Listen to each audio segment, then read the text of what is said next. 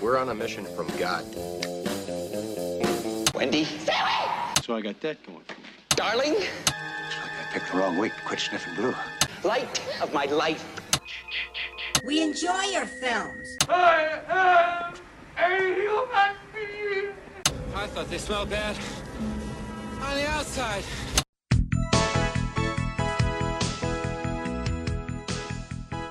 Welcome to Vintage Video, where we're rewatching the 80s so you don't have to. We'll be reviewing every major film release of the 1980s in real time. I'm Patrick O'Reilly. I'm Jesse Bayless. And I'm Richard Wells. And today marks the 40th anniversary of the release of The Empire Strikes Back on May 21st, 1980.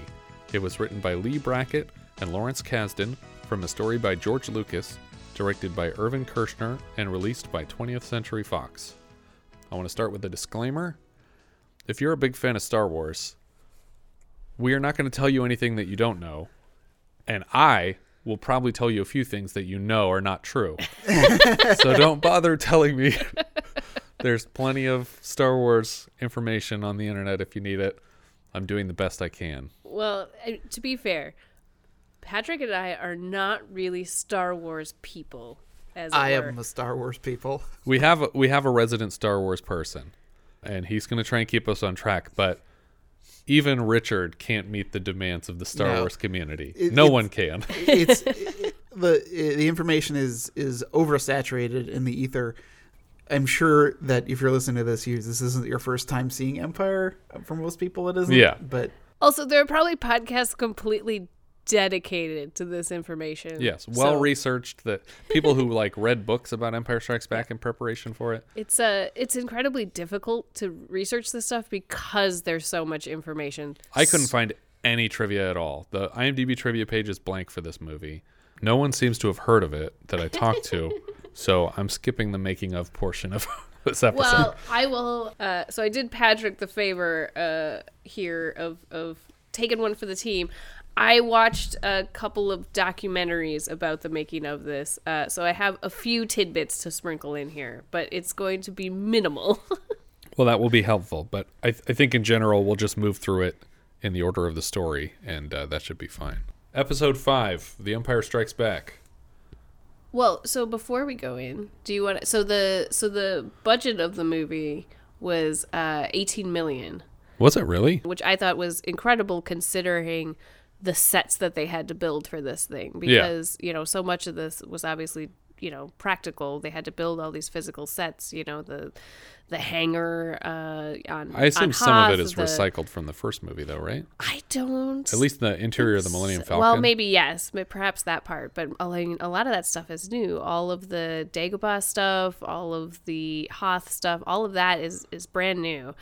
And they spent $7 million of it on the special effects itself, which I'm just like, wow, there's just not much left, which I thought was pretty incredible, because all of those physical sets that they built were so huge. They actually had to expand one of the stages, and then for all the Hoth stuff, they were in Norway on the side of a glacier, which was just incredible. Apparently, they picked the place because you could reach it.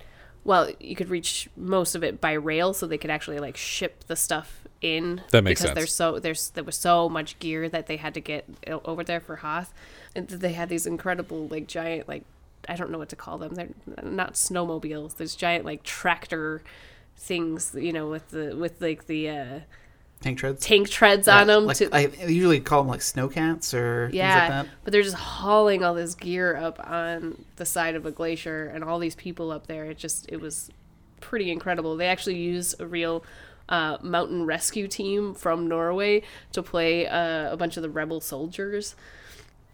And apparently, communicating with them wasn't the easiest thing, because obviously their English might not have been perfect. So they're trying to instruct these guys on how to and there's also hundreds of them. Yeah, it's just pretty incredible. That's funny. So the weather was actually worse than they anticipated for the film shoot. So it was really really cold, really snowy, high winds. So they had to match all of that stuff when they were back, on the stage set. And they had to heat the cameras because otherwise the film stock would freeze and snap. Geez. So they were like covering the cameras in between sets. They were heating the film.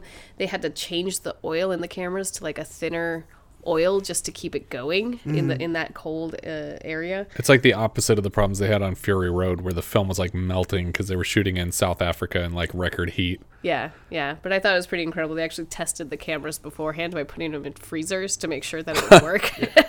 Well, I mean, vehicles and whatnot in like places like Alaska and Upper Norway and all that stuff have to. It's not just the oil that needs to be changed, but the coolant has to be different. Yeah. You have to use different blends of gasoline. It's all different kinds of car maintenance and vehicle maintenance. So I guess it stands to reason that The cameras would have the same issue. Yeah. Oh, one of the things that I thought was really interesting that they talked about was the director was talking about the aesthetic was based on like physical reality. So they didn't make it futuristic.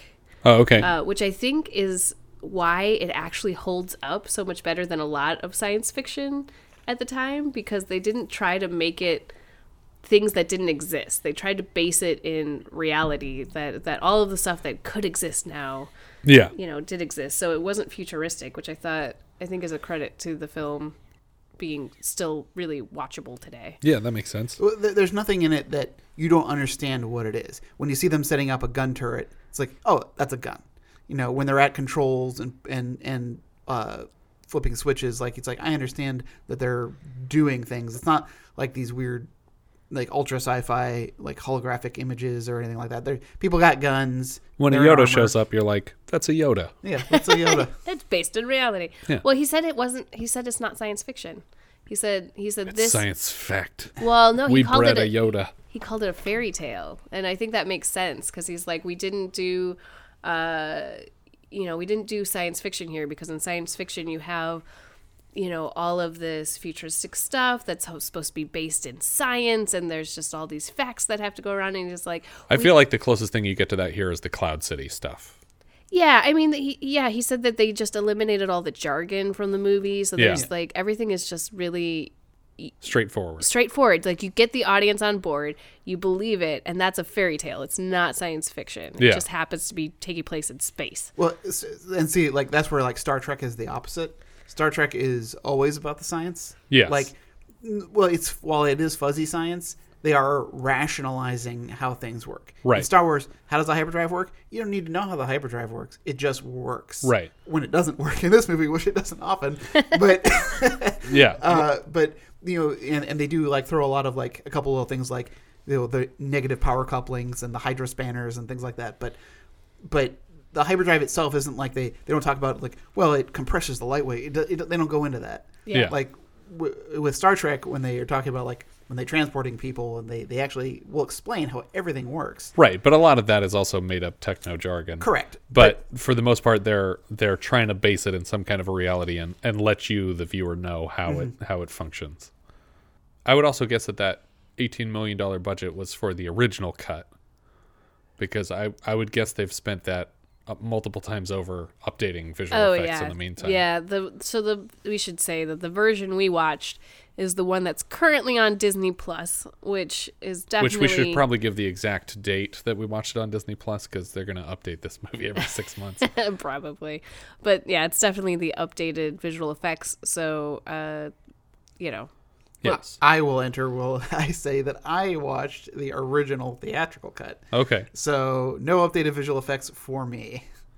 Yeah, I kind of wish that I had watched that cut in retrospect, because watching the movie, it's not fair to compare this to 1980 films, because the visual effects are clearly not 1980s quality.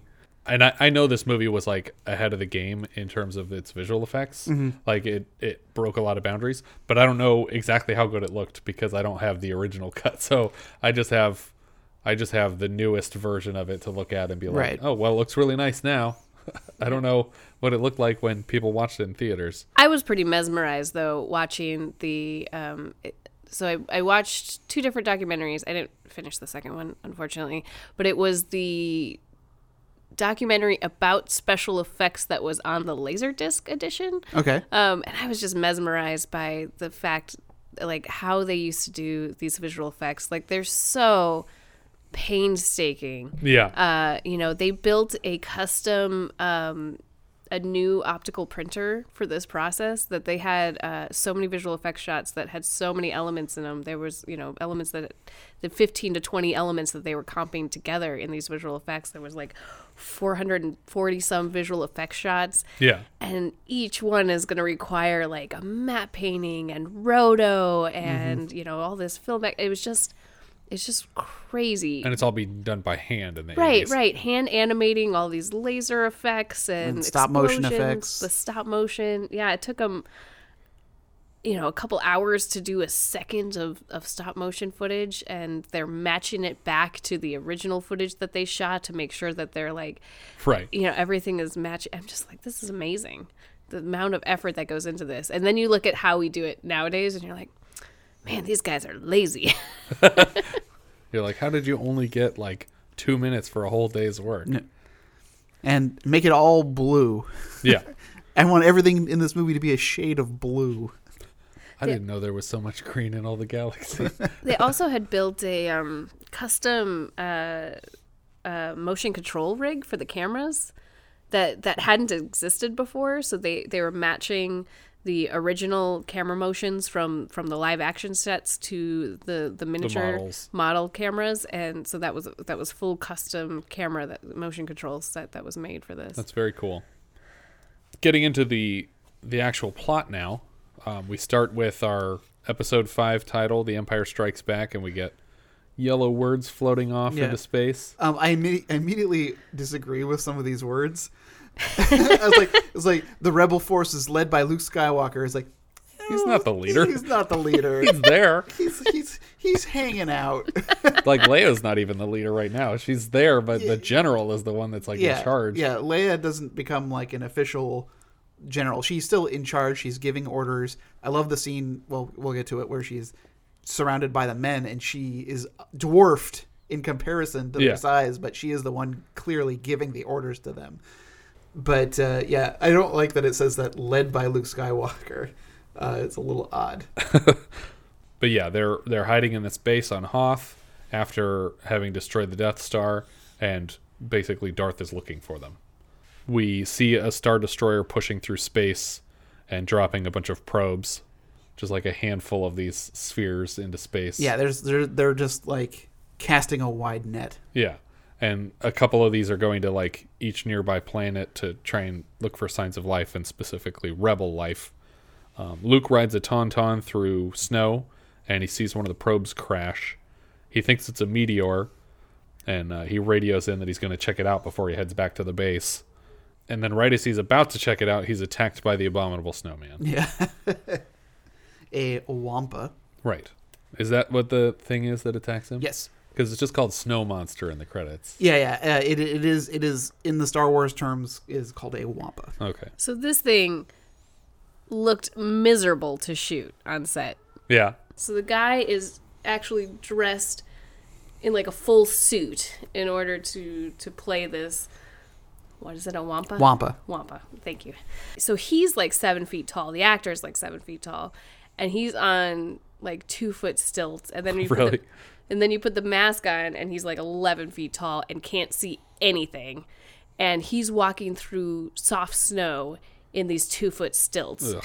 And, in this giant bulky suit. And he's, having to like drag a fake body behind him. And like, it just looks, he keeps falling down on set. It just looks totally awful. That's insane.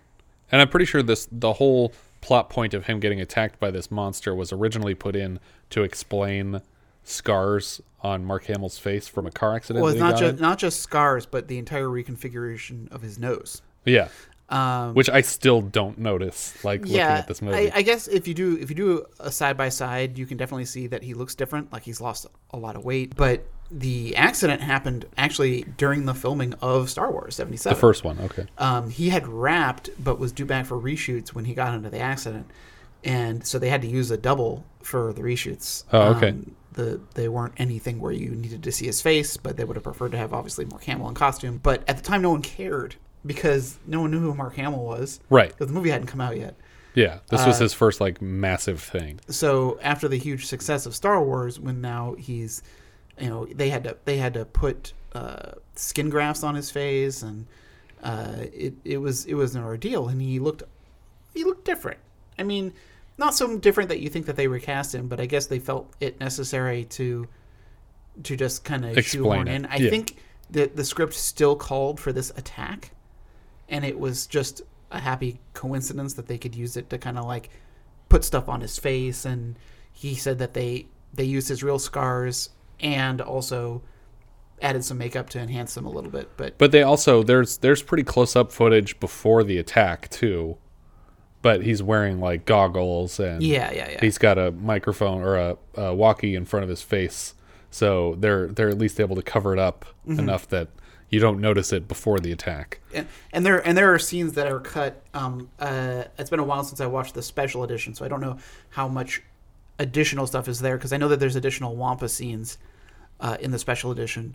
But he just keeps adding Wampa scenes. Yeah, exactly. I mean, there's a scene where I think, was there in your version of a Wampa like eating some meat? Yeah. Yeah. See, that's not in the theatrical cut. That was added later. They filmed it originally, but it had been cut. Another scene that was cut was that Luke with a entire face graft, like an artificial skin over his face, like very clearly, like not his face, like a white cloth with eye holes and stuff cut to show that his face was being like medically reconstructed. But that was all cut. So you just see the scene of him in the Bacta tank, and just kind of like coming out of it. And then what's the tank called? Bacta. Bacta is like a universal Star Wars cure-all.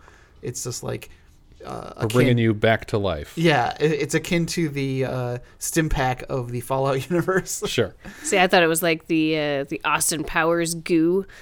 Yeah, warm liquid goo phase. Warm liquid goo phase beginning. Back at the base, everyone's checking in for the night. It gets unsafely cold outdoors on this planet. Chewie's working on the Millennium Falcon, and Han promises him that he'll help in a minute, but he's not helping right now, and Chewie's angry about it.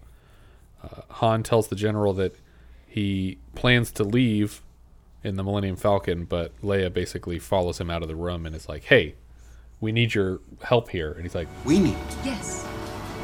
Well, what about you need? I know. I don't know what you're talking about.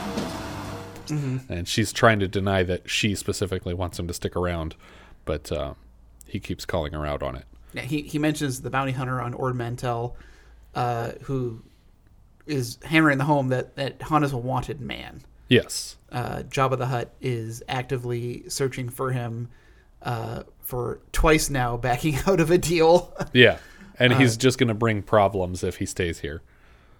After Han walks away from her this time, he is stopped by C-3PO in the hangar and says, oh, where have you been? Leia's trying to reach you. And he's like, I turned off my communicator. I don't have anything to say to her. And he's like, well, Luke is missing. We don't know where Luke is. And he's like, what are you talking about? Luke's missing. And he's like, needs to check with a human for confirmation because he just hates C-3PO. Yeah. He's like, hey, what's going on? Is Luke missing? Where's Luke at? And he's like, I don't know. Maybe he came in the back door. And he's like, why don't you find out if he came in the back door? Let's figure out what happened here.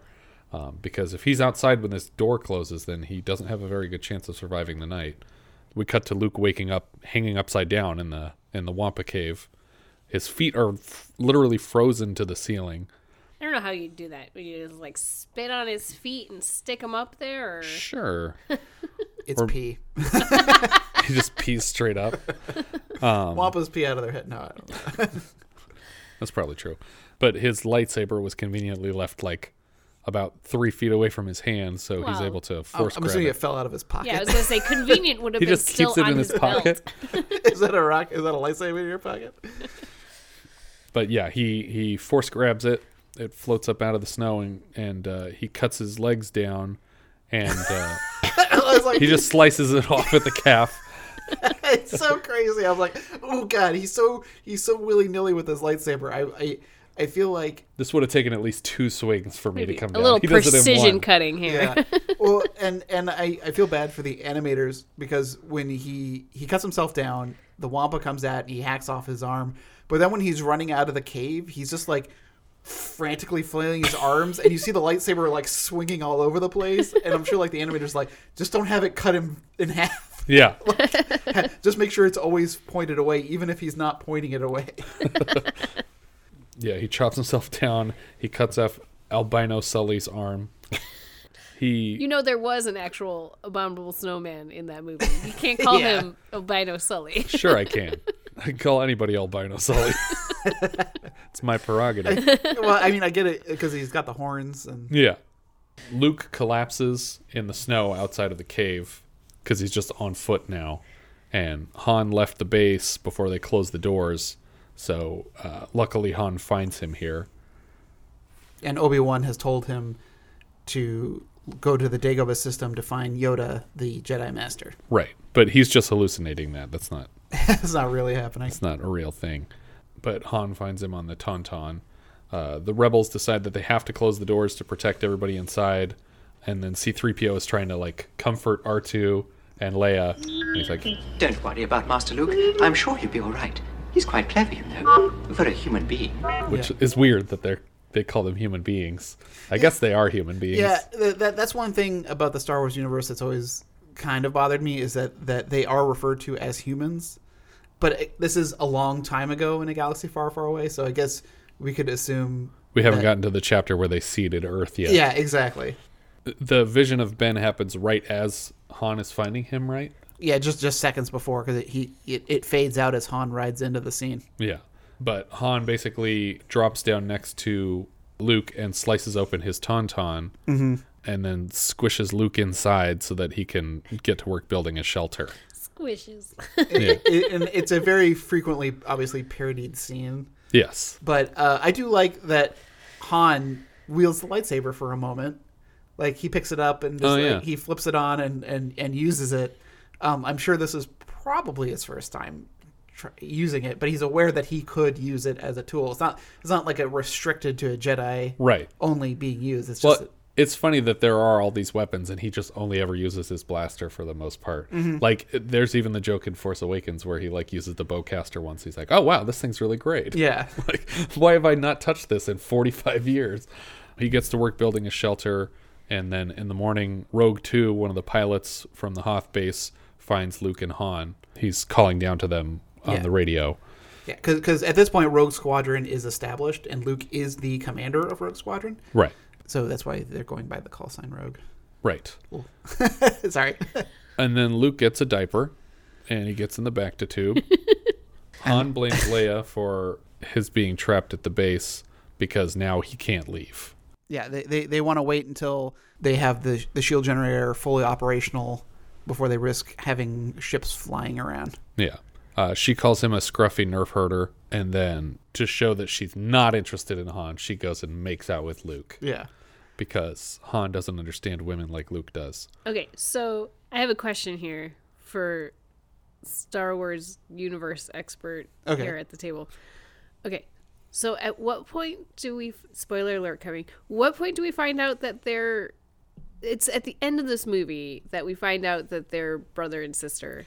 Well, it's at the end of this movie you hint that there's a stronger connection between Luke and Leia, but it's not revealed that they are brother and sister until the third Return of the Jedi. Yeah. Oh, okay, so it's in the third one. Okay, because in the making of a documentary that I watched, they're kind of like talking about this love triangle thing. It seems like the actors don't know. So I guess so it feels like this wasn't revealed until the third script. Yeah. I think it wasn't decided until the third. Well, that's script. what I was gonna say.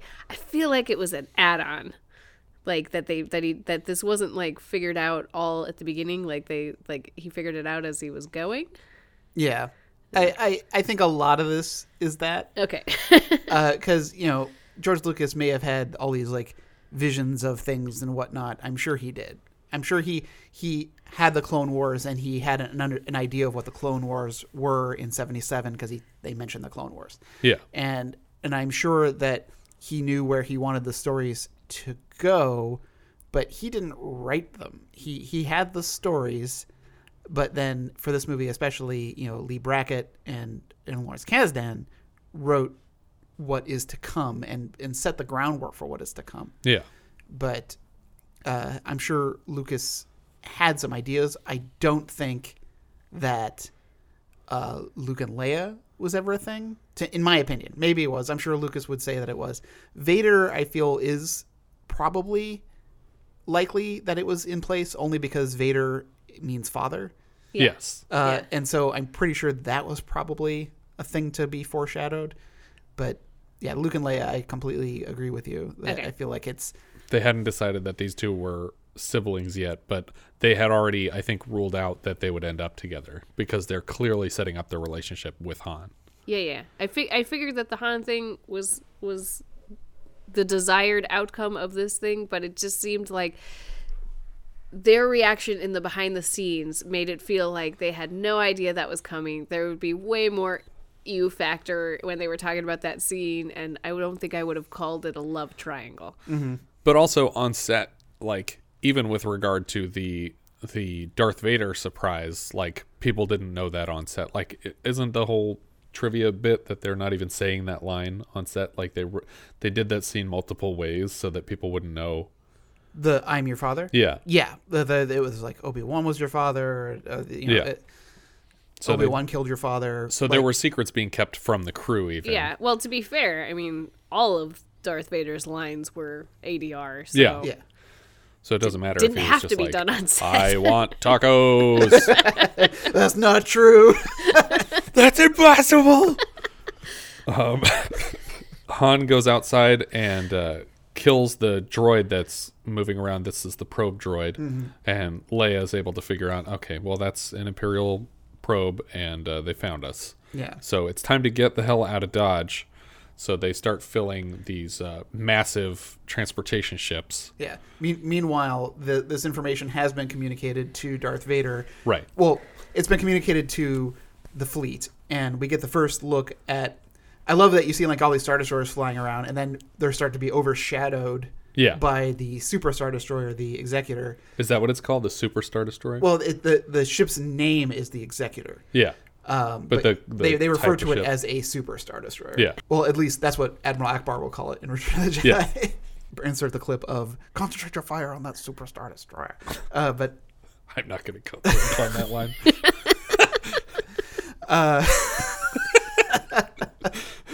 Concentrate all fire on that Superstar Destroyer. You said it perftly. Anyway. Yeah, I'll just pretend that's from the movie. Flawless. But you get the idea that they're more than just Star Destroyers. They still are very a formidable enemy. The Admiral is being informed that a probe found something, and the Admiral is just very quick to dismiss it, and until Vader kind of looms over his shoulder and says, "Nope, that's them. That's 100% them." Yeah. That the Admiral isn't very happy that he's been overruled by his, because we have seen at this point in Star Wars that Vader just works for the government. He works for the Emperor. He's the Emperor's right-hand man, but even the military officers question him. They don't respect him, even though he strangles them on on a regular whim. basis. They don't like that they are the military branch and he is the executive branch, and that they are being told what to do by him. Right.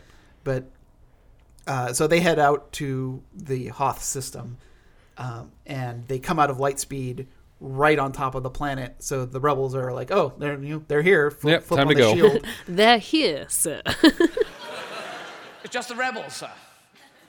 They're here. And Vader is informed that they've arrived and that there's an energy shield, and he goes, "The Admiral came out of hyperspace too close. They knew that we were here." Yeah, we've lost the element of surprise, and now they could get away, and you screwed this all up. Yeah, so he contacts the Admiral and video Skype strangles him. Which was like, to me, this is when they start adding like force powers. Yeah, he can do it through video. Yeah, he can do it through video. He doesn't need to actually be there as long as he can see them. He has a form to concentrate on. Yeah. But yeah, he promotes the next guy to Admiral. And I like the glance that the next guy gives to like the other staff in the bridge. He's like, "Can you come move this body real quick? we gotta get going." But they basically prepare a ground assault on Hoth. Leia stands in the middle of a group of pilots and talks them all up for battle and wishes them luck. Yeah. Sorry. It's also important to note that these energy shields are only energy reflective. Okay. You can physically pass through them. So, the force field is protecting them from a ground assault, from orbital assault from lasers. Lasers and stuff. Because these Star Destroyers could just bombard the ground. But with the energy shield up, they can't do that. So they land the ground troops to walk through the shield so that they can then attack it from And they don't have the bubble. technology for bombs, apparently. Because this is a long time ago. We didn't have bombs yet. Well, the reason that they don't use aircraft is that the same reason that the rebels describe that they took them a long time to get aircraft working to adapt to the cold. Oh, okay. So the Empire doesn't bring in any aerial units because it's like the first Iron Man movie. Like they haven't solved the freezing problem. Yeah, exactly. So so they're forced to do all this by ground troops. They set up ion cannons that are able to basically completely paralyze a Star Destroyer. Yeah. So that the transport ship and a couple of pilots can scoot by it without getting fired on. We see a few AT-ATs marching toward the base. And thank you for referring to them as AT-ATs. That's what they are, right? Or walkers, Imperial walkers. Everyone calls them AT-ATs, and I do they hate that. I hate it even more when they use the symbol for "at" twice. That's the most degrading. It's the inconsistency I think that makes me mad, because there's the AT-AT and then there's AT-STs and AT-PTs, and they'll say the letters when they're referring to those. Right. But only for the AT-AT will they say AT-AT. But don't they all walk? Yeah. So you can just call them all Imperial walkers if you wanted to. But the pilots are all firing on them pretty uselessly. It seems like the shields on the AT-ATs. No, I'm just kidding. The shields on the AT-ATs are not letting anything get through. That's when Luke suggests using the tow cable to wrap around the legs of the AT-AT, but his co-pilot is killed before he can use his. And so Wedge and Jansen are able to wrap the AT-AT's legs with their tow cable. Yeah. R2 starts to get into Luke's ship because he knows they're going to have to leave the planet soon. It's also like these walkers aren't just like a guy in the cockpit. They're full of troops. Yes. So that's the reason once they tow cable the one that they blow it up, because the ground troops inside are still inside. Yes. So they have to blow it up. Yeah, it's the boats on D-Day. Yeah. They're full of people. It's not just a robot that was walking up. But why is it blow upable when it's down and not when it's walking? Because Star Wars. I don't understand. Everything has a weak point, and you can only hit it when the thing's not walking. I don't know. Luke crashes under the AT-ATs and barely escapes before his plane and dead co-pilot are crushed. Han makes sure that Leia evacuates. He's trying to rush her through the tunnels, and there's like a cave-in, basically. And so he says, okay, we're going to take the Falcon. I'm going to say Falcon now that I've paid closer attention to this movie, and I know that it's not the Millennium Falcon, like I've been saying like an idiot all these years. Wait, what? Falcon. Falcon. Like the children of autumn. The Falcon. The AT-ATs destroy all the generators, which takes all the shields down, which means that now these Star Destroyers can just start pounding the ground, right? Right, but they don't. Right. Because Vader has also come down, so they don't want to start bombarding at this point. Yeah. But it does mean that they can just get there, I guess, a little bit quicker. Yeah. I wanted to mention, because you are going to put the trailer up. Yes. And we watched the trailer a little while ago, and there's a scene that with Chewie pulling the sign off the door. Well, with 3PO, he 3PO. pulls a sticker off of a door, and they show that in the trailer. Now that scene is cut from the movie, because what is happening here is that they have a whole bunch of Wampas secured in a cell. Yeah. And he's removing the warning sticker that says "Don't go in this room." Oh, okay. And so the scene that's cut is him removing the sticker, and then later some stormtroopers coming by and opening the door, and this claw just grabs one and pulls him in, and then they hit the close button. That's hilarious. Why did did they take cut that out? I guess because it's a little too silly. But there's equally silly stuff like in The Mandalorian. Well, yeah, I think that the and I universe has appreciate it. gone there Yeah. for sure in the ensuing years. I just that would have been hilarious. But also it shows 3PO like actively like setting a trap, and Yeah. being clever. Helping at all? Yeah, and that's one thing that Lucas was always against. Lucas always wants C-3PO to not do anything except whine, complain, and be scared. Yeah, So I think that that's probably why it was cut. that makes sense. Well, you could just give someone else the job, like have Chewie do it. Yeah, like it would've been like better I if Chewie had accidentally done it. thought happened. It seems like something he would do anyway. The Millennium Falcon engine stalls multiple times before they're able to successfully Yeah. launch. It's my favorite scene when he comes in and the power goes out and he just gives it a whack. Yeah, And it comes all back the lights up. come back on. And it's so great because some of these details come back for, again, I'm referencing The Mandalorian, when the stormtroopers are setting up an E-Web turret and they set up the turret and you see them bringing over like the power block and everything like that. And, spoiler alert, you've seen Mandalorian. They do that same thing, the whole same setup where they bring in the gun, they set up the base, and they bring in the power source to hook it all up. And that's all directly from the original Star Wars movies. Yeah. I love those kinds of details.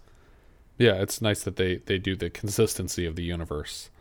Down to like the weapon that he's using is from like the Christmas special. Right, but also like you could just have them set up a gun turret, but they go through the extra step of putting the stand down, setting up the turret, connecting it to like a power source. Like there was these little details that made it more believable, other than just having a big gun set up for them Yeah. to shoot. Like Yeah. there was a process to it. Han basically maneuvers around the Star Destroyers and smaller Imperial ships. Yeah, which is another great part. Sorry, I keep on. No, it's good. I love this movie so much because they're being pursued by a Star Destroyer, and there's two more coming right at them. Yeah. and for some reason, Yeah. the Star Destroyer captains do not notice each other. Yeah. and they just they crash. Like you don't see like any explosions or anything, but you see They're the force. scraping each other, Yeah, yeah. they're scraping each other. You see everyone's thrown to their ground along the bridge. It's like, why did you not see the two other Star Destroyers heading right for you? Yeah, it's not like your two henchmen that like cross paths in a hallway chasing somebody. Yeah. They're facing each other too. It's not like they're blind to each other. They're Yeah. pointed at each other. But yeah, Han evades capture here. He wants to hyperspace out, but it's not working. And so he goes into the bowels of the Falcon to try to repair it.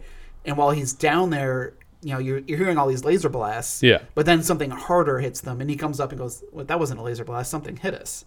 Yeah. And that's when he comes up and realizes that they're in an asteroid field. And that's when he Hides in the hole. he flies in the asteroid field, barely surviving.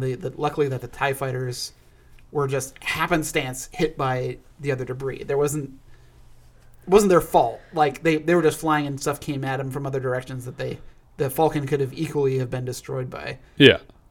And they hide out in a cave. A cave. Quotes, air quotes. A graboid cave.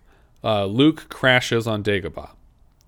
That's the next note I have. Yeah, I don't, and this always bothers me too. It's like You were headed to this planet on purpose. Yeah. You didn't have to crash land.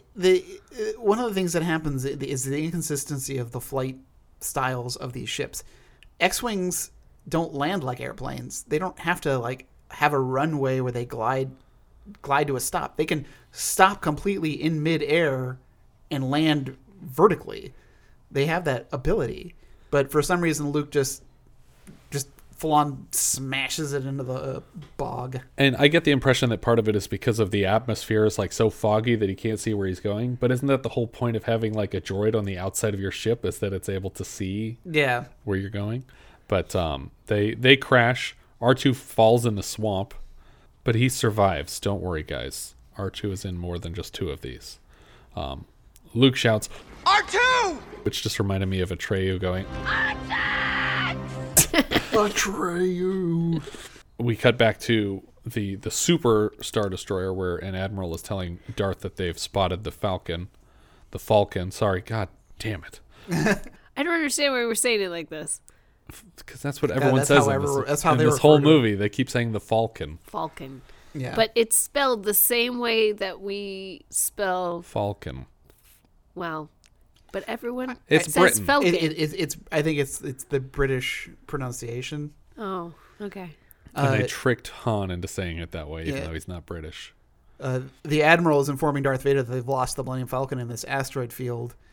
And I love the line reading, Asteroids do not concern me, Admiral. I want that ship. Like he's so like he's like he doesn't really like. I don't care about it. Like asteroids don't concern me. He's like asteroids do not concern me. Aha! So that's it. In the swamp of Dagobah, Luke meets a small Muppet character, and he tells this Muppet that he is looking for Yoda, and Yoda offers to take him to Yoda.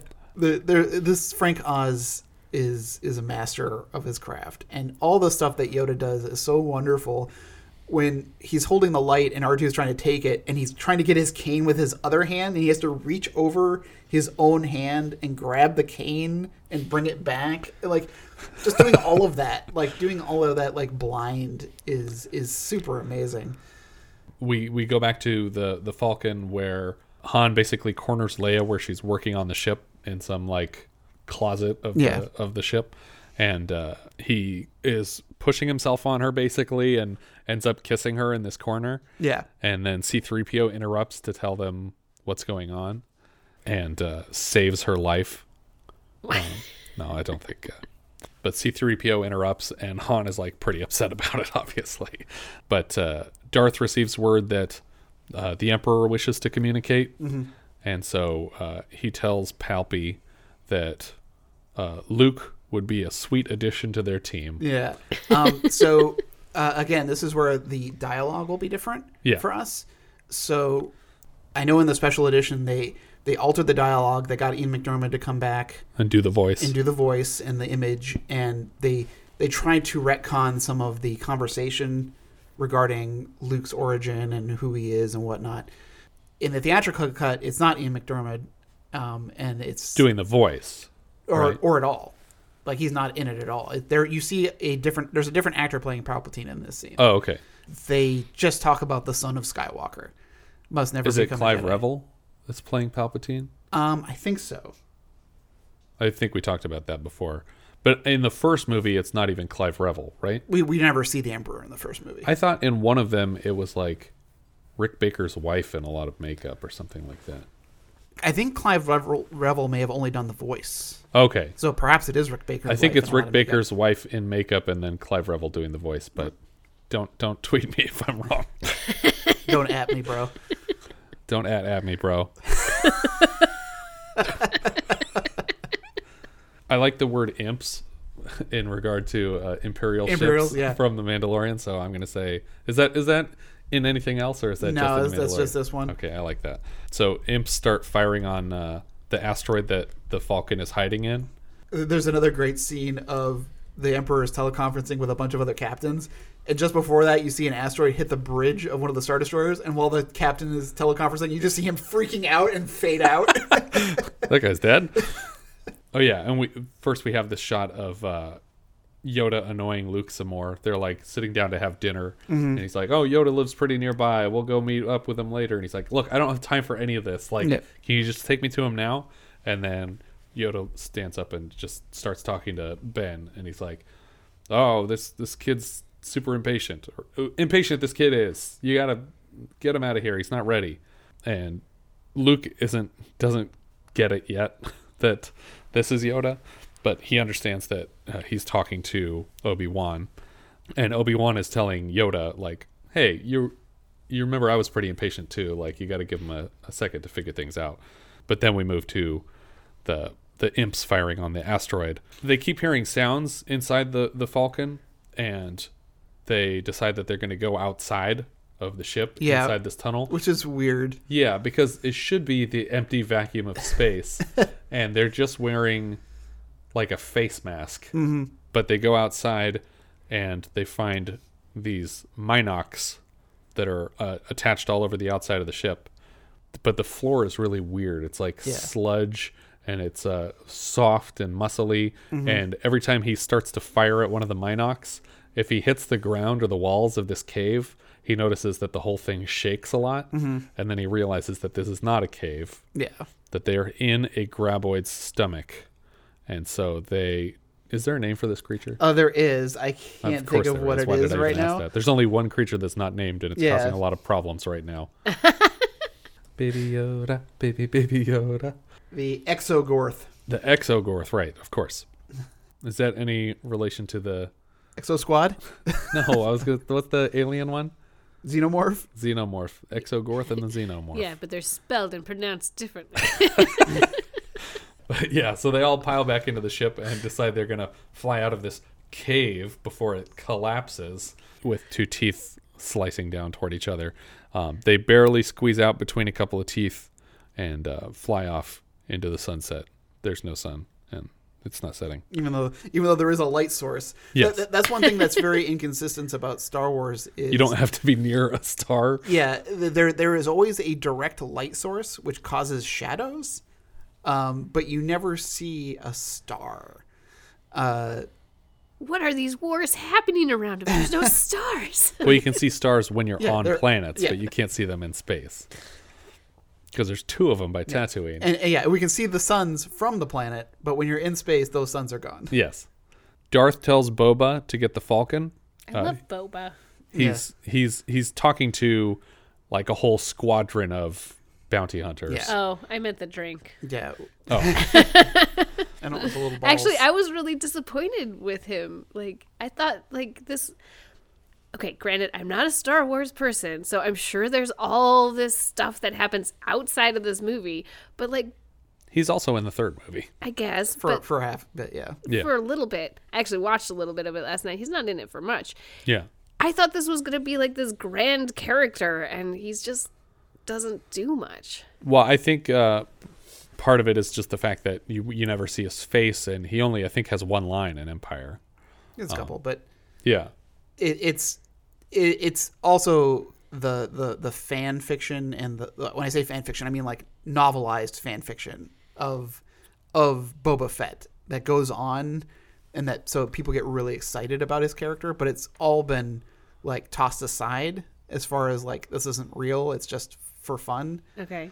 So I think that the lore of the Mandalorian in the Boba Fett as the Boba Fett, but also the prequels built him up a little bit more. Well, I was going to say, well. there's I haven't seen the prequels, I think, since they came out. So I thought there was more that had to do with the Clone Wars and him and all that fun stuff. But he was just a disappointing character in this movie. Yeah. He doesn't do much. That is true. He does not do much in this movie. I think people were mostly excited because the toy was fun to play with. Yeah. And it reportedly killed a child. Which is more than you could say for any of the other Star Wars toys. No, you're not allowed to laugh at dying children, Richard. Oh, sorry. We get a whole cast of bounty hunters here. We got Bosk, we got IG-88, we got Forlom, we got Is it Dengar. IG-88? Mm-hmm. Like, does that mean it's the same guy from Mandalorian, or that it's the same model? It's the same model. Okay. It's a bounty hunting droid. So are there other R2-D2s? Oh yeah, they're astrometric droids. Okay. See, I thought they all had like different number letter combinations if they were. Yeah, and C-3PO is just a protocol droid, which we see at least one other one in this movie. Even though Anakin built it himself. Yeah, but he just built it to company specs. So he just fixed it. He didn't build it. Maybe he started a trend. We don't know. Maybe he ran that company and we that's just never what saw he those. did. Darth Vader's protocol droids. Yeah. Come get your protocol droids. Yeah. But all of this ends up being moot because the moment like they start talking about and of course he goes to Boba Fett, says no disintegrations, which is great again in the Mandalorian when he's disintegrating Jawas left and right. Yeah. The moment like all this is done, like they go, oh yeah, by the way, we found the Millennium Falcon. It's flying out of the asteroid belt right now. Yeah.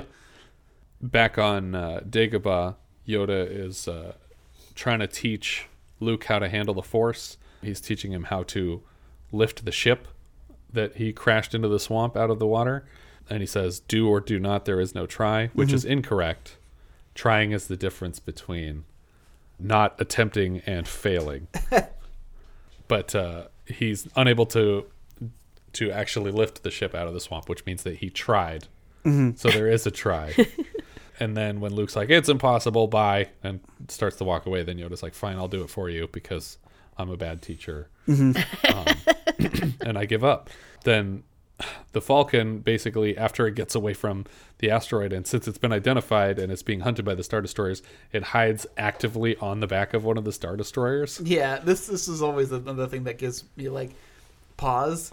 I was like, There's nothing on this ship to detect that? There's no windows. Some guys are like in the bathroom and goes, huh, looks like there's a ship attached to it. I can usually see straight out into space from here. Somebody says, where are we? I think we're in the Millennium Falcon. They're trying to figure out where the Star Destroyers are going. Yeah. And Leia says, where are we? And he says, I know it, system. I know what system, there's not much there. Which I was hoping she would say, oh, I don't know at system. Han decides to meet up with Lando Calrissian because he's close by and they're friends. Yoda coaches Luke into a hallucinogenic tree. And he says that's a place that's strong with the dark side and you have to go there. And so Luke goes in there and finds that there's a structure. So this is a bit of a Sith kind of like location. There's a structure there. And it's a confusing metaphorical fight where he fights Vader, but it's just him fighting him with himself. Yeah. Because the mask comes off and it's just his own face. Which is a hint. Yeah. The twist. But it's also important to reveal the shape of the structure, which is this very angular archway, which is the same structure, angular archway, in which Luke and Vader will have their final confrontation just before he gets his hand cut off. Yeah. You want to talk about why this scene always confused you? Oh, yeah. I don't think I realized until this viewing that it was his head, because I'm like, who's the pretty lady's head that gets cut off in this scene? The twist is Darth Vader's a woman. It just doesn't look like him. Yeah, and then that's when Darth tells Boba to get Falcon. Luke uses the Force to see that his friends need his help because they're being pursued by all the Star Destroyers. More specifically, he senses that they are in pain because he's seeing the future, which we'll get into that once the future happens. We'll get into that. Yeah, he's tempted here to leave immediately and help them, but Yoda says, "Screw your friends. You need to practice. You suck right now." Which will play into something else that Yoda will say later. I'll get into that too. Yeah, Han and the crew make it to Cloud City with the Falcon and meet with Lando, and we get like a half-assed like "I'm gonna punch you, just kidding, we're friends" moment. Yeah, that's basically everything that happens here on this bridge. We go right back to Dagobah, right? Yeah, and Luke is even getting more and more distracted. Yeah, and he finally decides to leave, and Yoda and Obi-Wan now are trying to convince him. Yeah, they're like, "You're 99%. You're so close. Just wait a second." Well, and because they are willing, and Luke says, "And sacrifice Han and Leia," and Yoda says, "If you honor what they fight for, yes, let them die." Because, this is my firm standpoint for all these movies. Obi-Wan Kenobi and Yoda are both dicks. Yeah. They are using Luke to clean up their freaking mess because they can't do it themselves. Yeah. And they wanted to let these other people die. Yeah, they're willing to sacrifice all of his friends, everything, to train him, to get him to be powerful enough to defeat Vader. And he's not playing ball, and so they start trying to manipulate him. And the worst is in Return of the Jedi, when Luke says, "I can't kill my father," and Obi-Wan goes, "Well, then the Emperor has already won." It's like, dude, just give him a moment to process. Yeah. I love the characters of Obi-Wan and Yoda, but I feel like I've always felt like what they're doing to manipulate Luke in this situation is not very cool. It's very guilt-trippy parent thing to do. Yeah. But Luke goes anyway.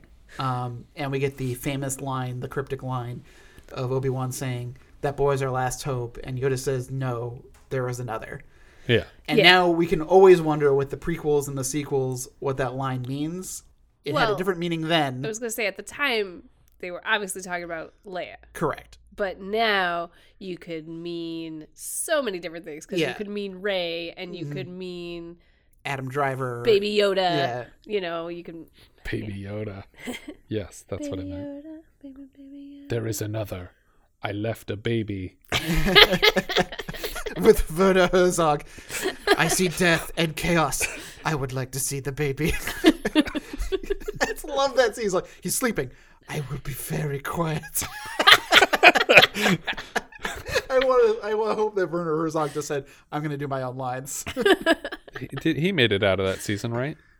No, he didn't. Sorry, spoiler alert if you haven't watched Mandalorian. We watched all of it. I just don't remember him dying. When Giancarlo Esposito comes in, he opens fire on the whole bar, and everyone gets killed. That he died in that hailstorm. And I love Giancarlo Esposito so much. I was like, oh my god! Come on, Gus. Why you got to do him like that?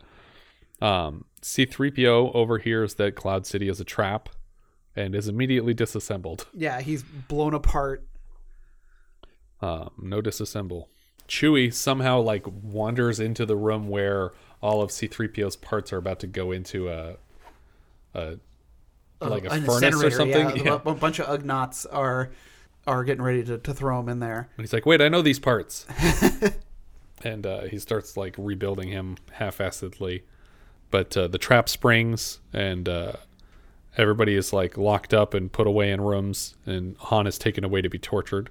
Yeah, so this is important. This is when Luke was saying that he feels that they're in pain in the future. Yeah. And Han is being tortured and says they didn't even ask me any questions. Yeah, because they were just torturing him to set off Luke's spidey sense. Yeah, they were just hurting them to hurt them so that Luke would sense it.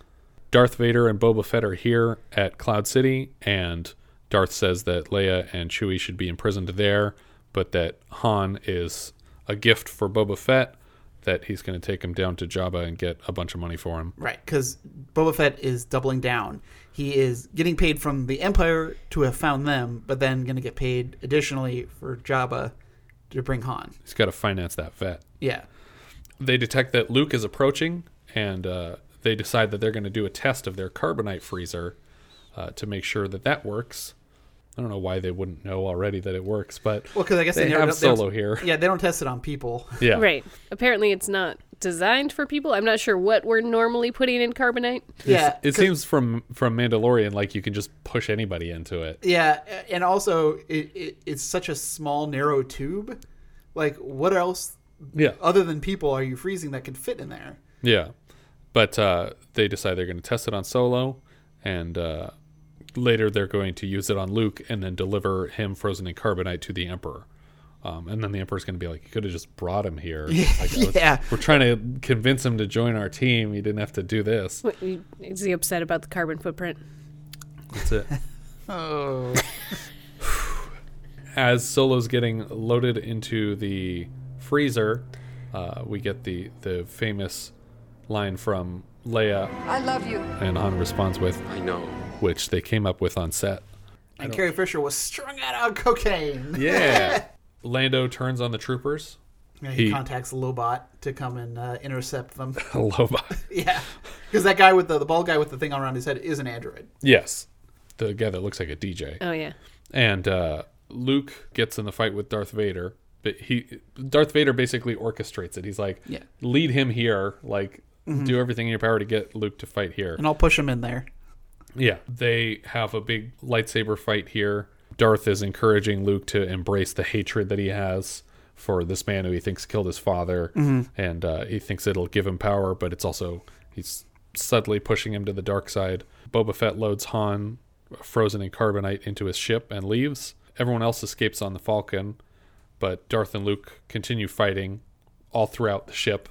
Yeah, like Darth gets pushed off a thing and but apparently crawls through a tunnel really quick, because when Luke goes down to find him, he's gone and there's just a big tunnel. Well, we establish in the Phantom Menace that Jedi have super speed when it matters. They can run out really fast when they can't get them out of a situation. Blink. The next part of the fight continues like in this like alcove where Vader is kind of like just sick of the fight, so he just starts throwing stuff at Luke. It's like, dude, just submit to this. But then Luke gets sucked out a window, and he lands on this gantry. And when he goes back into the rooms of the gantry, that's when we get the recreation of the Dagobah cave. Yeah. So it's this very angular with a flat top triangle kind of issue, and this is it. This is the fight that we envisioned from that cave. And then they, again, just like in the cave, they come out of the structure and fight just outside of it. On this long bridge over like a huge pit that goes down hundreds of stories. Yeah. And then Luke gets his hand cut off. Yeah. And you have to imagine somewhere there was a Wampa just laughing at him like, haha, dick. And the lightsaber goes tumbling away. So I have a question about Star Wars. Oh, that's fitting. That's out of nowhere. So, later, in the movies that I watched recently, Rey gets gifted a lightsaber. Yeah. Yes, that's Is it this one? Yeah. It's this one. Okay. Who went to the bottom of Cloud City's giant tunnel thing and found this lightsaber? We don't know because Maz Kanata says that's a story for another day. AKA Disney Plus will cover it at some point. Because they have to spell out every corner of this universe eventually. But I remember when people were predicting that, like, the first line of The Last Jedi, when she's like trying to hand off the lightsaber to Luke, is he would be like, you know, there was a hand with this. Did you guys find the hand? I think maybe even Mark Hamill made that joke. Yeah. I don't know. It seems like something he would say. But yeah, they continue fighting. He slices off Luke's hand, and then he offers to complete Luke's training in the dark side, that he'll be much more powerful than he is now, and more powerful than Yoda or Obi-Wan could ever help him be. And that he's going to kill the Emperor. Right. Like, the two of them are going to kill him and rule the universe as father and son. Yeah, because the Emperor, he even says the Emperor has already seen that he's going to die. Yeah, that's why we're here to get you, is because we need you on our team or you're going to kill us. Mm-hmm. But he is not interested in the training and refuses.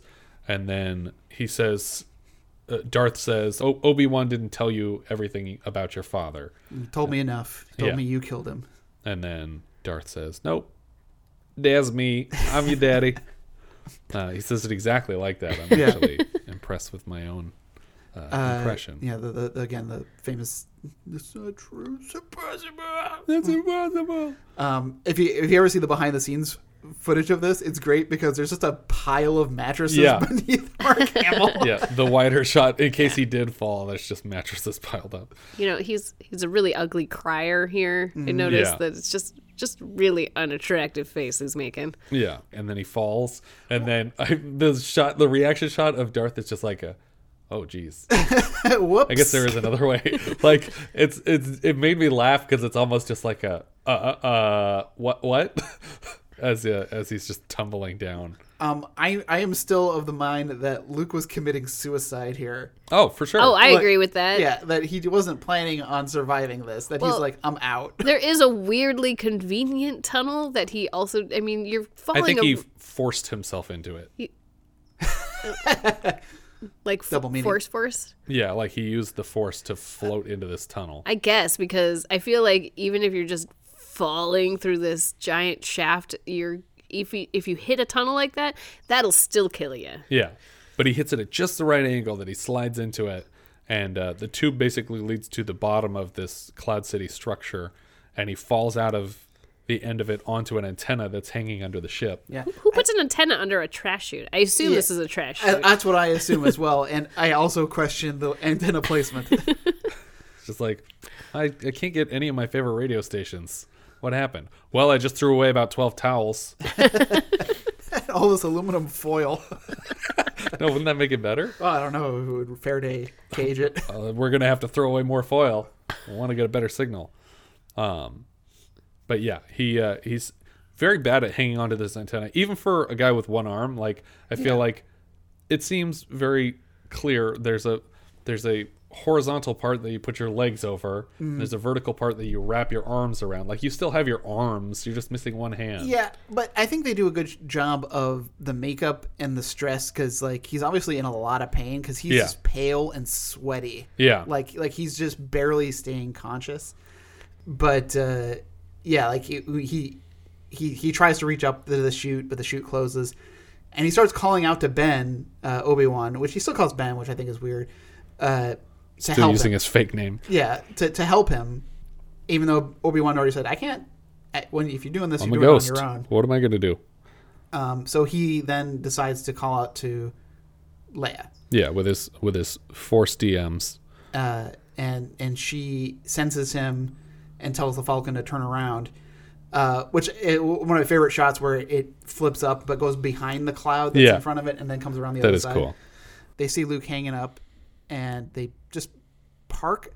And this part always freaks me out. I don't like this when Lando goes up the tube because he's on like an elevator, and it's the shaft is only the size of him, and he's going up, and there's a door above his head that opens up as he approaches. Right as he gets to it. I was like, what if it didn't open up? What if he'd just be squished? I think it's one of those like shopping store, like the doors that auto open when somebody's close enough to it. I guess, but it's like it's still freaking me out. Like, oh God, please open. Okay, like if I was like in that shaft every time, I'd be like on the ground, like just in case it doesn't open. Yeah, that's gonna help a lot as the hydraulics just compress you. Yeah.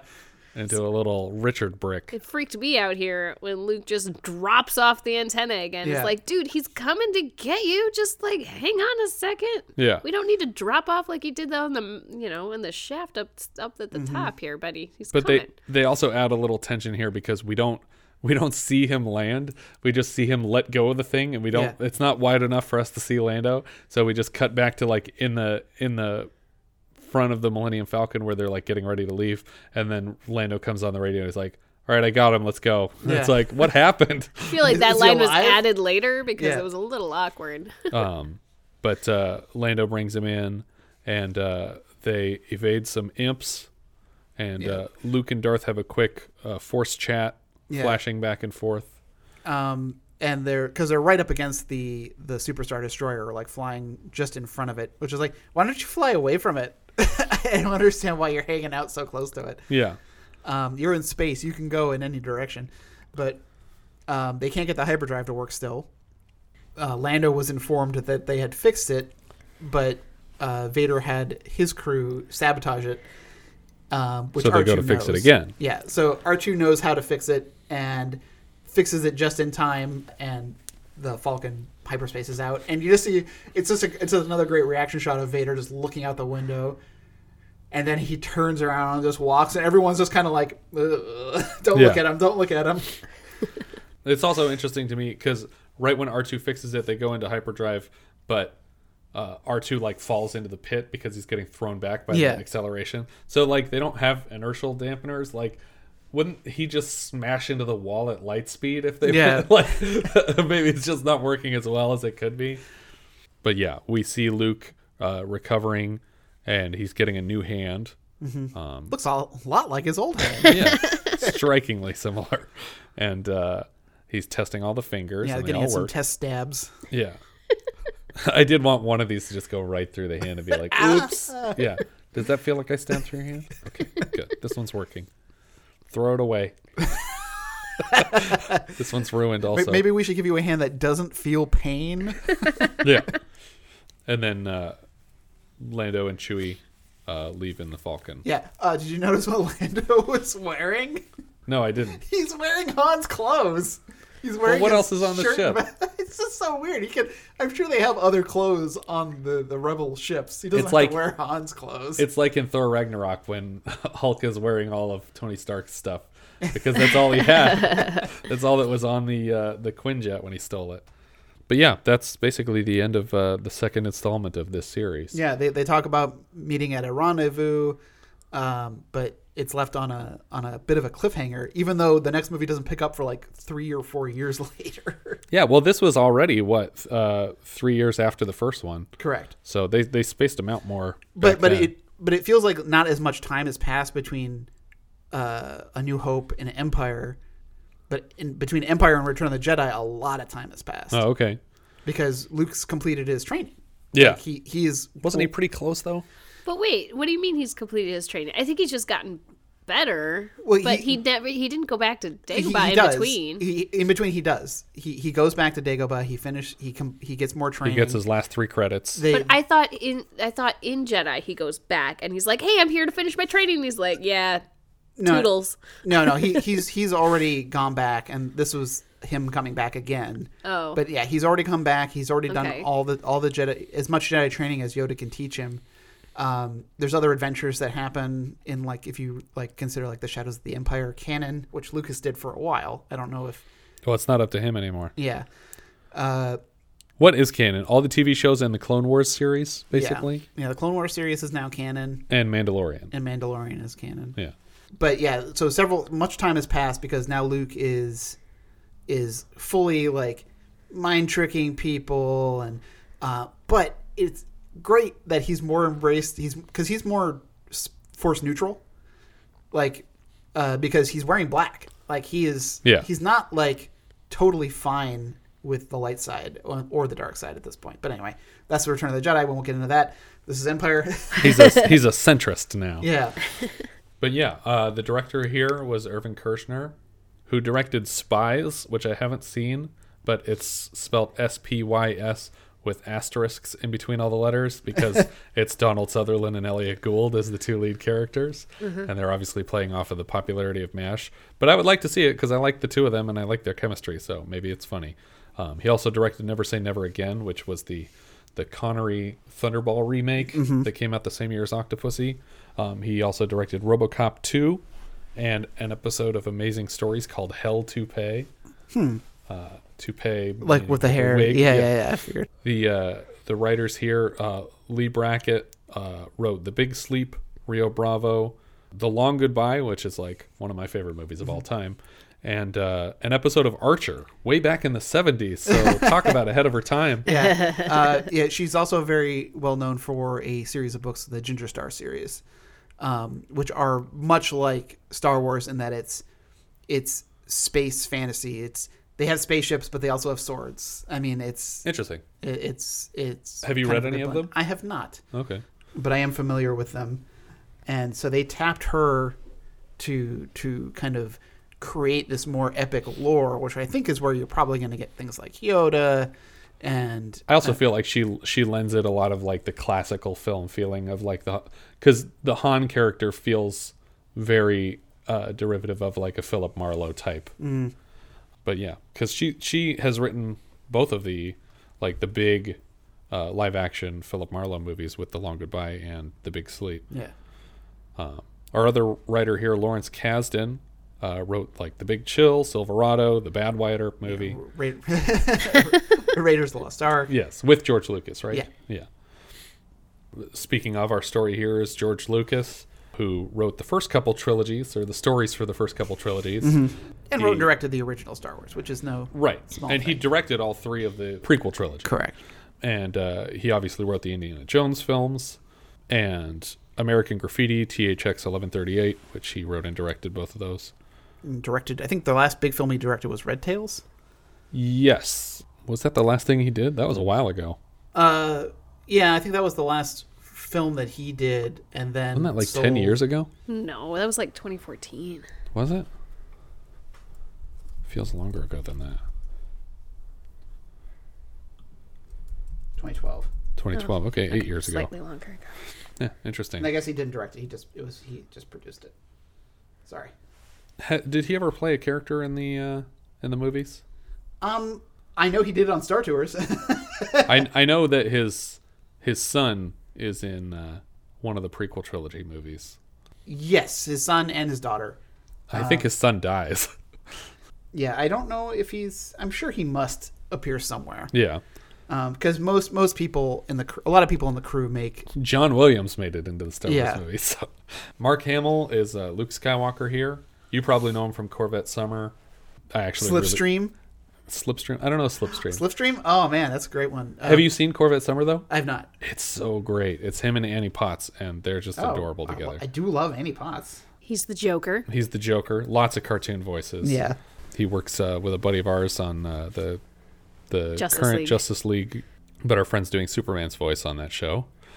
He's the new voice of Chucky. He took over for Brad Dourif in the latest reboot, and he's just an overall great guy. Seems cool.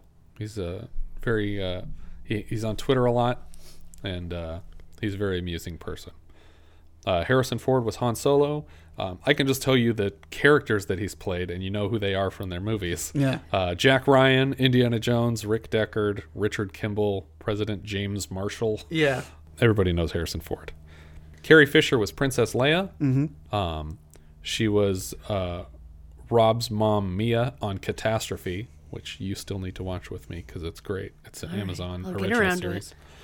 She played Rosemary Howard on an episode of 30 Rock that I love. Oh God, she's great on that. Yeah, she was like she was Liz Lemon's idol, and so she tries to hire her to write for the girly show, but all of her pitches are getting rejected by Jack until she gets fired from the show. And after hanging out with her for a while, Liz kind of decides that she's just literally crazy. Yeah. It's like she keeps drinking from this thermos. Yeah. And when Liz takes a sip of it, it's like, this is vodka. Yeah. She's just been drinking this whole time. One of my favorite lines from her in that episode is when she's like, come on, Liz, it's the 90s. It was like 2007. But she's also in The Burbs, When Harry Met Sally, Austin Powers.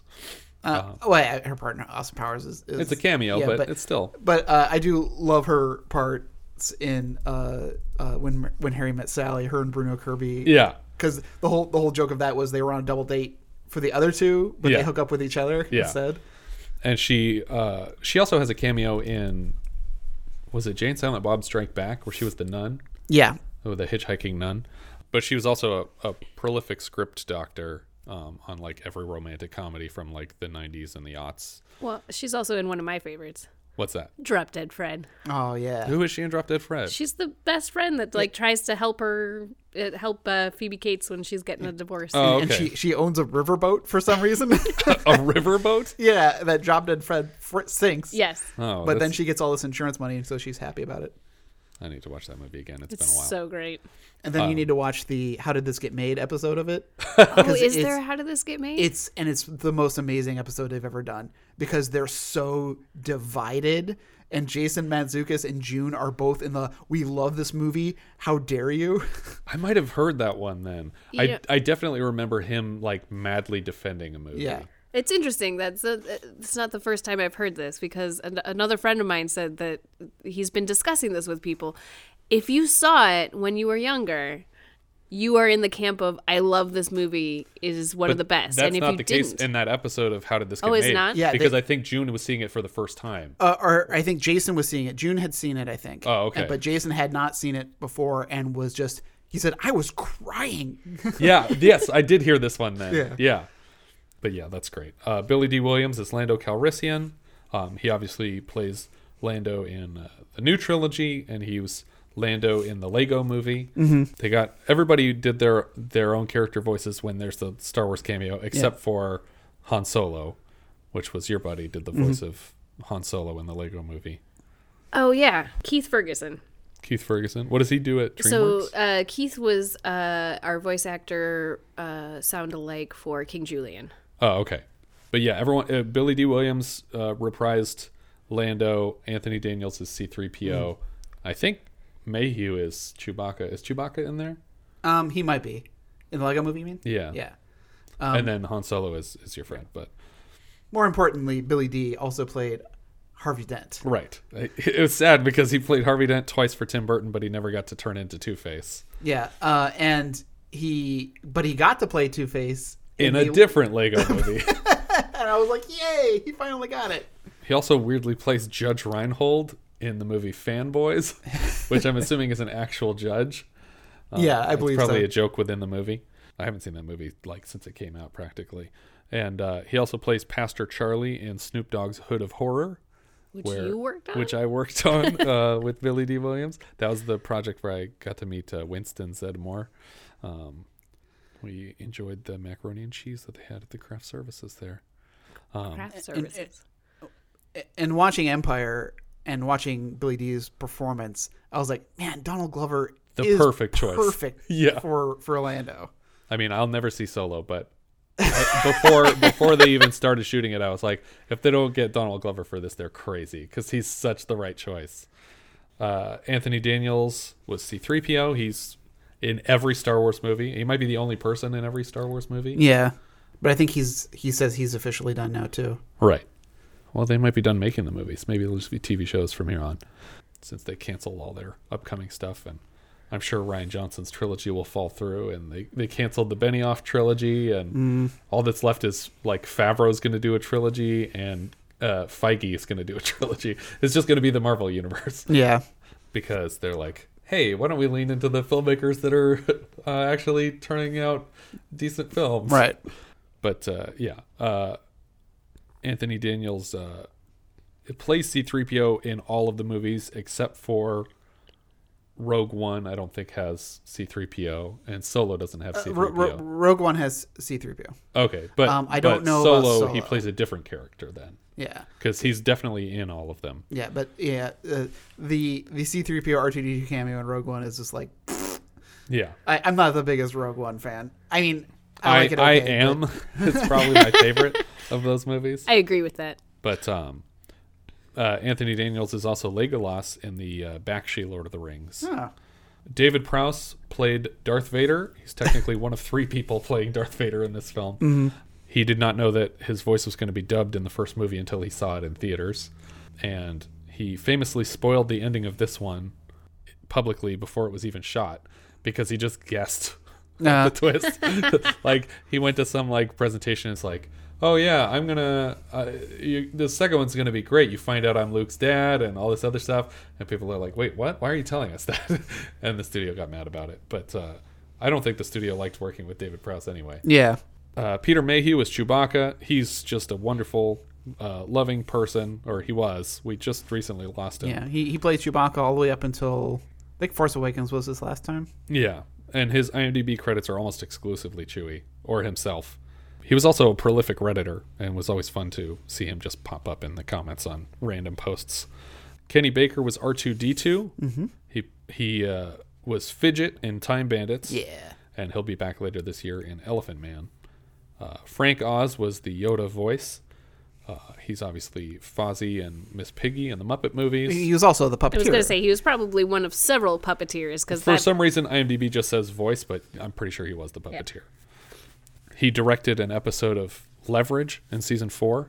Well, he directs lots of stuff. Yeah, but Well, we have a Leverage crew member he here. that was after that was before my. You started season. with 5? Yeah. Okay. He also directed Dark Crystal, Little Shop of Horrors, Dirty Rotten Scoundrels. What About Bob? So good stuff. The Score, Robert De Niro and Ed Norton. I wasn't going to mention that. Trying to be kind to Mr. Oz, but you had to go there. Alec Guinness plays Ben.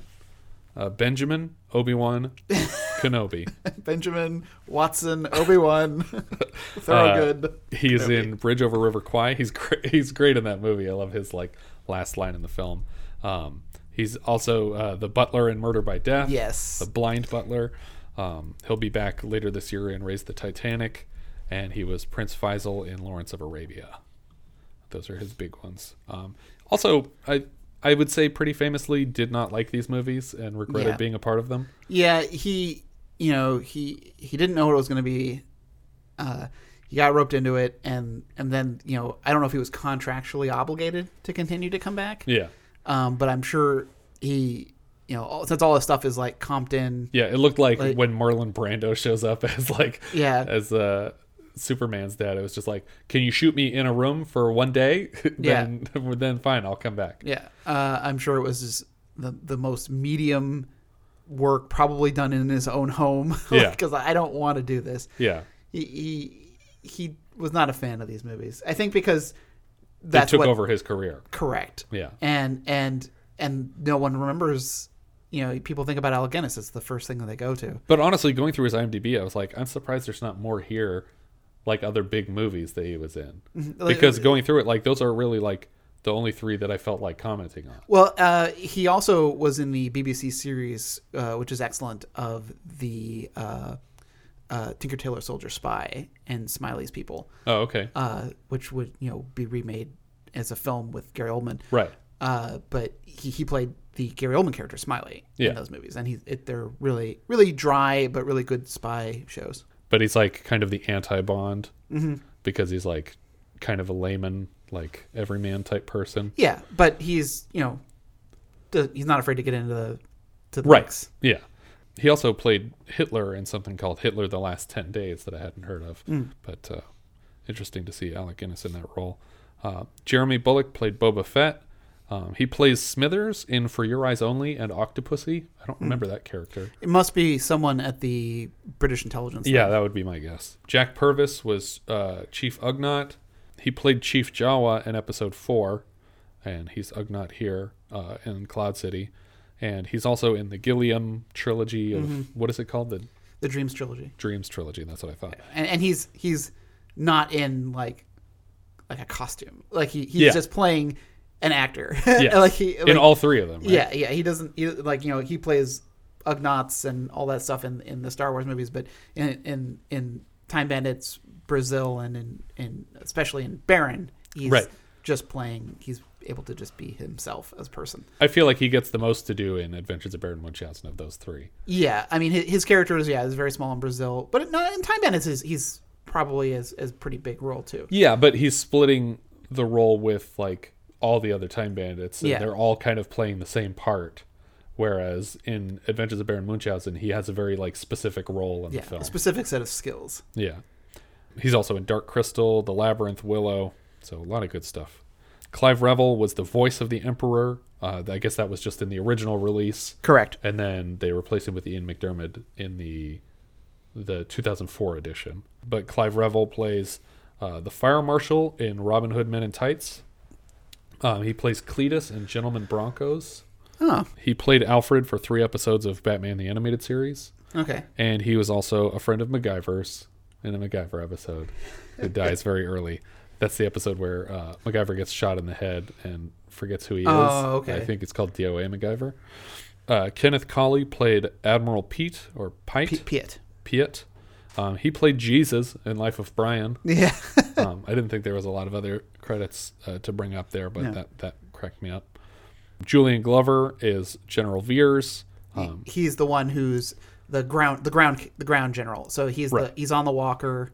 Obviously, I was gonna say Last Crusade. Yeah. James Bond and For Your Eyes Only. He's also Aragog in Harry Potter and the Chamber of Secrets. And I guess most recently Game of Thrones, where he plays the Grand Maester for Queen Cersei, who's always pretending to be a doddering old man, but is actually quite capable. Yeah. He in Indiana Jones and the Last Crusade, he's the one who chose poorly, right? Correct. Yeah, it's the one who... Well, he didn't choose. Elsa intentionally sabotaged him. Yeah, but then the knight accuses him of choosing poorly. Yeah. Maybe he chose his mistress poorly. Yeah. Bruce Boa plays Rebel Force General Riken. This is the guy who's on the ground in the war room on Hoth, making all the decisions, or I guess following through on decisions that Leia makes. But he played Pogue Colonel in Full Metal Jacket. He plays a U.S. general in Octopussy. He plays Henry Maturin in Razor's Edge, which I love. Yeah, and I'm just now picturing his look and voice from Octopussy, and I know exactly who he is. Yep. And he's also a policeman in Return to Oz, which I'm assuming, is it from when they're bringing her to the hospital at the beginning? That sounds right. It must be. Because I think she gets out of a police car at the place. Christopher Malcolm was Rebel Force Zev, Rogue 2. This is the guy who finds them the next morning after their cold night. He plays Kirk Matunis in Highlander, and he's also the dad in Labyrinth that leaves the baby with our heroine. Not heroin, the drug, but never leave your babies with heroin. but heroin, the child murderer. Yes. Dennis Lawson was Rebel Force Wedge, Rogue 3. Yeah. Wedge Antilles. Yeah, Wedge Antilles. He's half of Biggs and Wedge, who get called out in like 20 Final Fantasy games because Star Wars fans are in charge of translating things from Japanese to English, apparently. But he's also his nephew liked Star Wars so much that he auditioned for the prequel trilogy and was cast as Obi-Wan. Ewan McGregor is his nephew. Yeah. John Ratzenberger was Rebel Force Major Durlin. Yeah, Brent Durlin. I don't remember seeing him in this movie. He probably didn't have a beard. There are 2 people who I suspect are him only because they're the only 2 people that have mustaches. Oh, okay. And I was like, I figure like John Ratzenberger always has a mustache. Yeah. And there's 2 rebel officers that speak to Han Solo, and one that they show in the trench that says, "Come on." I was like, I'm pretty sure one of these guys is John Ratzenberger. Yeah. So I would have said it was the Yeti. Sure. That would have been great. Yeah. Because he was the Yeti in Monsters, Inc. Yeah. He's also, he's in Cheers, obviously. He's basically the Anthony Daniels of Pixar, because Anthony Daniels is in all the Star Wars movies, and John Ratzenberger's in all the Pixar movies. Yeah. And right now, at least, we have Stan Lee is in all the Marvel movies, although that's going to change soon. John Ratzenberger can also never own a restaurant. Bob Anderson played the Imperial officer, uncredited, but he's the second of 3 Darth Vader performers. He did all the sword fighting, all the lightsaber fighting, because he is a fight choreographer, a world-famous fight choreographer, and Olympic fencer. But what's his name again? Bob Anderson. So in the making of, he was fighting a guy, Peter Diamond. Peter Diamond is another stuntman. Oh, okay. Then he was sparring with Peter Diamond, and he was saying that Peter was in the first one as a Tusken Raider who attacked him, but he was really, Mark Hamill was being really nervous about having anybody film them practicing the fight scenes. Oh, really? Yeah, because he's like, I look really bad when I'm practicing because they add all this other stuff to make, they cut it so that it looks really good and, and like I don't screw up and like it looks really cheesy when there's no sound effects and I just fall on a mattress and Yeah, that's funny. So he was all self-conscious about it. But Bob Anderson here did stunts on From Russia with Love, The Highlander. He taught all the sword fighting for The Highlander. And he also worked on Movie 43. Oh, no. And Fred 3. Do you know what Fred 3 is? Is that Fred Claus? No, Fred is like a YouTube celebrity. Oh, yeah. The kid with the high-pitched voice. And they made 3 of those movies, and Bob Anderson worked on the 3rd one. That's one of his last credits. Joe Johnston is uncredited as Captain Sean Valdez, a Hoth rebel. He's also the visual effects, one of the visual effects credits. I believe the visual effects credit. I wonder if he was on set. Yeah. But obviously, Joe Johnston will go on to direct many, many classic films of our childhood. Jurassic Park 3. The Rocketeer. Captain America. Yes, Captain America. The first Captain America. I will accept the first Captain America. I don't really like that movie, but it's all right. But yeah, Honey, I Shrunk the Kids and Rocketeer are the go-tos for him. James Earl Jones was the voice of Darth Vader, also uncredited, strangely, but you know it's him. Yeah, you know James Earl Jones. He played Bleeding Gums Murphy. No, was that him? I don't think it was. But that guy was doing a parody of James Earl Jones because James Earl Jones though was a frequent Simpsons. He's one of Kang or Kodos. But in the episode where all the faces are showing up in the clouds, those are all not James Earl Jones. Yeah, but they are all James Earl Jones characters. Yes, including the This Is CNN. Yeah, This Is CNN, and then you have Darth Vader and you have Mufasa. Mm-hmm. But I didn't get the joke until very recently when he says Simba. Like I thought the joke was just like, oh, I forgot your name, even though I'm your dad. Yeah. But the joke is that it's just a huge ripoff of Kimba the White Lion. Yeah. But somehow that went right over my head before. But James Earl Jones is great. He'll work with Harrison. Not Harrison Ford. It was a different Jack Ryan. Sorry. Was it Ben Affleck? Wait, no. He does work with Harrison Ford in one of them because he is a through line character for the Jack Ryan characters. He's in Ron October, but I think in the one, the Harrison Ford one, he's dying. Harrison Ford's in more than one Jack Ryan. Yeah, the one that James Earl Jones is for sure is in the Clear and Present Danger. Yes, and that is for sure Harrison Ford. And he's also in. I like him in Doctor Strangelove, which is like one of his first movies. Mm-hmm. But he's one of the guys on the with Slim Pickens in the bomber. Yeah, and he plays King Joffrey in Coming to America. Right. Ian McDiarmid is the Emperor in the 2004 version. Right. Moving forward, he's the voice of the Emperor here, and he obviously came back to play Palpatine in the prequel trilogy, and maybe in the sequel trilogy. Spoiler alert. What else has he done? Ian McDiarmid? Yeah. Oh, he was in Dragon Slayer. That's one I know off the top of my head. Okay. That's a fun Disney movie. Is that on Disney Plus? I don't know. I want to look it up now. Yeah, it's a weird high fantasy movie with Peter McNichol as the lead. Really? Yeah. Okay, now I have to see it. Yeah, it's a weird one. You also need to see Slipstream, by the way. Is he in that too? No, but that was the one I mentioned for Mark Hamill. Yeah. Yeah, Dragon Slayer. We'll have that in 81. I just want to verify that Ian McDermott is in this. Oh, Yes, Dylan McDermott. No, yeah, there he is. Yeah, so Dragon Slayer is a fun one. Isn't he also in The Phantom? The Phantom? The Phantom. Not Ben Affleck, but Billy- bad guy, Titanic bad guy. Billy Zane. Billy Zane. There you go. Think back to our animated. Oh yeah, the Billy Zane movies. Yeah.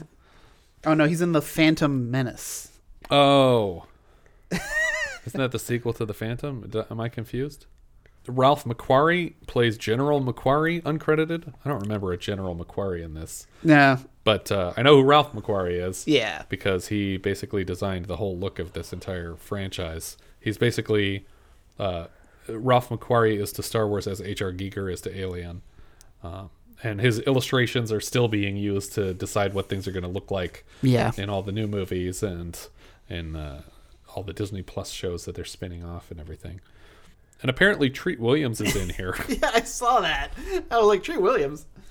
He's credited or uncredited as Echo-based trooper according to IMDb, but I didn't see Treat Williams in here. But I didn't see John Ratzenberger, and he's much more recognizable than Treat Williams is. No offense to the substitute. Is there anything else you guys wanted to dig into? Richard, you're good. I think we've done a pretty good job. Yeah. And we don't care if you disagree. We tried real hard. It's like a 2-hour episode. We don't have many of those. It's basically this and 9th configuration so far. Jess, up or down? It's an up. Yeah. Richard? It's up. You like this one? I like this one. All right. You know? I'm going to say down just because... No, just kidding. It's up. Up is good. It's good. Letterboxd. Richard. I already know. You told me earlier. Yeah. It is my number one. Is it? I don't know if it's going to be capable of being dethroned, but we'll see. Yeah, for this year at least. I think we'll start the lists over each year. I watched this movie by myself, and my face hurt from smiling. Yeah. So I love Star Wars so much. Jess, Letterboxd. I'm going to put it at the top. All right. I am also putting it in second place. Just behind Caligula? No, it's just under Forbidden Zone, which is another one that you ranked down in your Caligula zone. But the only marks I have against it are that you could have taken maybe 15-20 minutes out of the middle where it kind of drags in places, where I never get bored watching Forbidden Zone. But that's my only complaint here. I think that's everything we have for this one. If you guys have any thoughts you'd like to share with us, we are Vintage Video Pod on Twitter, Facebook, Instagram, and Letterboxd. Or as I said before, you can find each of our full movie rankings for the year. We can also be found at vintagevideopodcast.com. Please consider rating us on iTunes to help people find the show. And if you take the time to leave us a review, we will thank you personally in an upcoming episode. If you're feeling especially generous, you can also support the show through patreon.com/vintagevideopodcast. Thank you so much for listening, and I hope you'll join us next time when we will be discussing Carney, which tells the following story according to IMDb. Tired of her dull job as a waitress, Donna decides to join 2 carnival hustlers and see what life in their field is like. We leave you now with the trailer for Carney.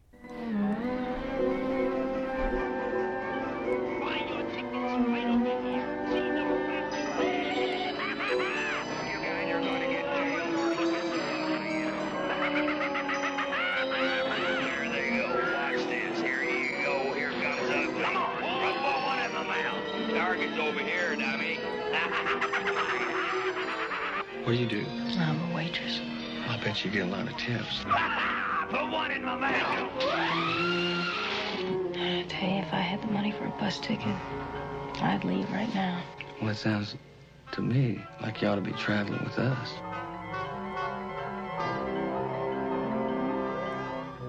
You're gonna talk about this girl the rest of your life. Baby Madonna.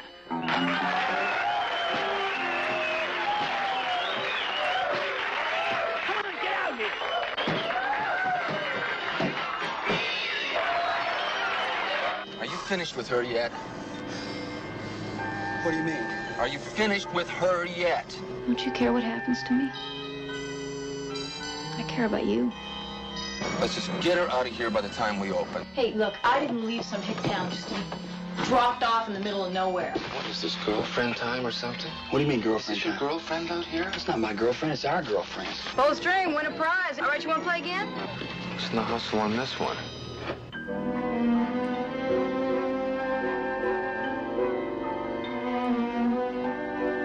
How do you think he'd feel if he knew? Well, what makes you think he doesn't know? You know what's wrong with you? You're hung up on the chick.